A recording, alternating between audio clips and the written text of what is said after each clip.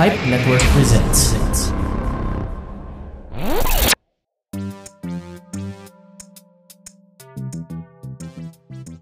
Hello mga katats! Bago ang lahat, I'd like to congratulate Pipe Network on their first anniversary. Truly, it's been a year of great podcasts. Well done mga sirs! Itago na lang natin sila sa pangalang Dre, Wesley, GP, Raj, and Atty. O. Salamat for creating the Atty. Chat Show. Without you guys, wala din itong show natin. So, bago pa ako maluha, let's begin. Okay, I have a good friend na nagtanong about sa utang sa credit card ng tita na kamamatay lang. She wants to know kung obligated pa rin ba yung family na bayaran yung remaining balance sa credit card considering napatay na yung credit card owner. Oo nga no, anong mangyayari sa utang kung namatay na yung borrower or yung debtor? Kasama bang nalilibing sa limot ang utang pag namatay na yung nangutang? Or naipapamana ba yung utang? Labo no, di bale na lang. Okay, this is the morbid truth.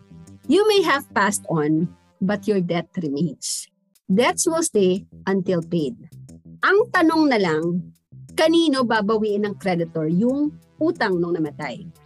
Okay, ganito yan. Sa ating legal system kasi, kapag namatay ang isang tao, ang kanyang estate o ang kabuuan ng kanyang mga ari-arian ay mabibigyan ng personality para makapag-transact sa ibang tao para maayos ang mga bagay na naiwan niya.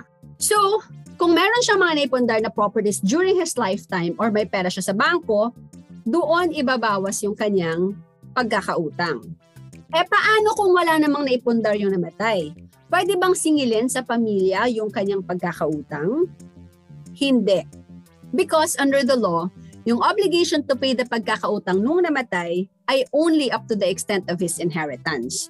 Kaya kung wala siyang inheritance or kung wala siyang naipundar, hindi rin mababayaran yung creditor. Same is true kung say ang total value ng naipundar nung namatay ay 100,000 pesos, pero ang utang niya ay 250,000 pesos, up to 100,000 lang ang pwedeng kolektahin ng creditor dahil yun lang ang meron ang debtor.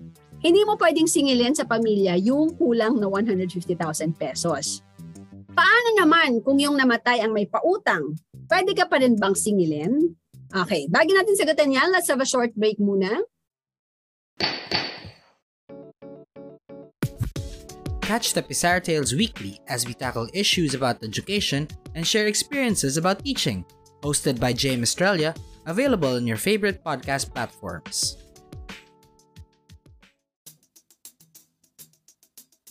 Hey folks, my name is Rajiv Doreswamy and I'm the host of The Rajiv Show.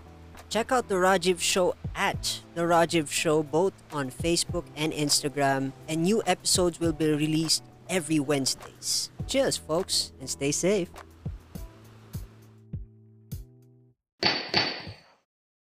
And I'm back. Before we proceed, if you like our show, please consider using the show's Lazada links when doing your online shopping. You can also buy us coffee. Just click the link in the description. So, paano nga naman kung yung namatay naman ang may pautang? Pwede ka pa rin bang singilin? Okay, sa parehong paraan, kabilang sa mga karapatan ng estate ng isang namatay ay ang singilin ang mga pautang nung namatay. Gagawin ng executor or administrator ang pagbabayad or ang paniningil ng pautang.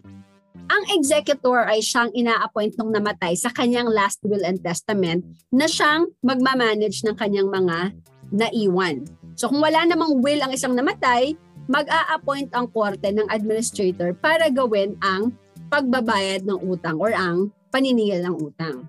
Kaya malinaw mga kataks na hindi dahil namatay na isang tao, absuelto na siya sa kanyang mga utang dahil pwede pa rin masingil ito through his estates. Okay?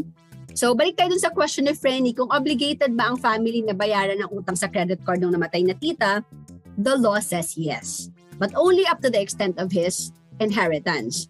I was told na less than 100,000 lang yung utang sa credit card at may mga few properties yung tita na namatay. Some of you might say, wag na, masyado naman kayong honest. The credit card company might not know anyway, so why disclose, diba? But here's the thing. If the person who died left a property, kailangan ng mga heirs or ng mga tagapagmana na mag-execute ng extrajudicial settlement of estate. para maipalipat sa pangalan nila ang mga ari-arian nung namatay. At isa sa mga susumpaan mo sa harap ng notary public ay na sinasabi mong walang naiwan na utang ang namatay. So, kung magsisinungaling ka na walang utang ang namatay, when in truth ay meron naman talaga, pwede kang kasuhan ng perjury nung pinagkakautangan nung namatay. Okay? Let's go to another point. Ang isa pang madalas na problema ng mga naiwan ay wala silang cash para mabayaran ng estate tax nung namatay para maipalipat sa kanilang pangalan ang mga ari-arian. Ang general rule kasi ay hindi maipapalipat ng mga heirs ang mga ari-arian nung namatay hanggat hindi sila nagbabayad ng estate tax. Paano kung walang pera yung mga heirs pero may naiwang lupain at bank deposits ang namatay?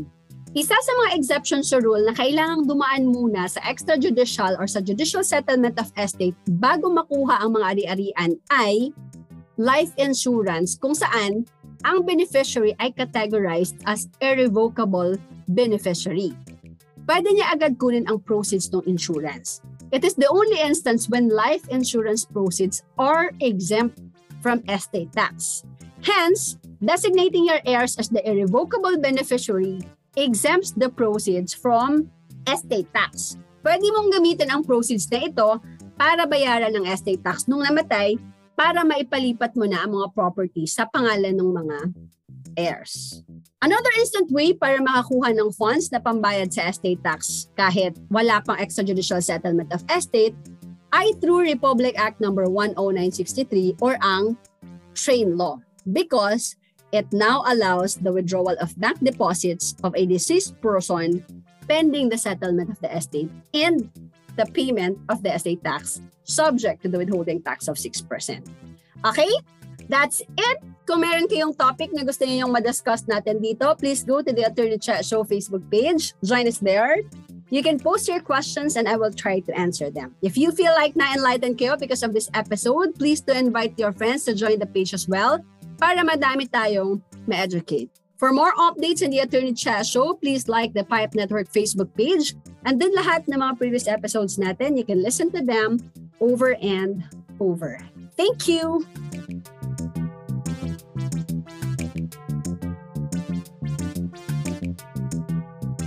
For more local podcasts, check out more shows from Pilipinas Indie Podcast and Entertainment Network.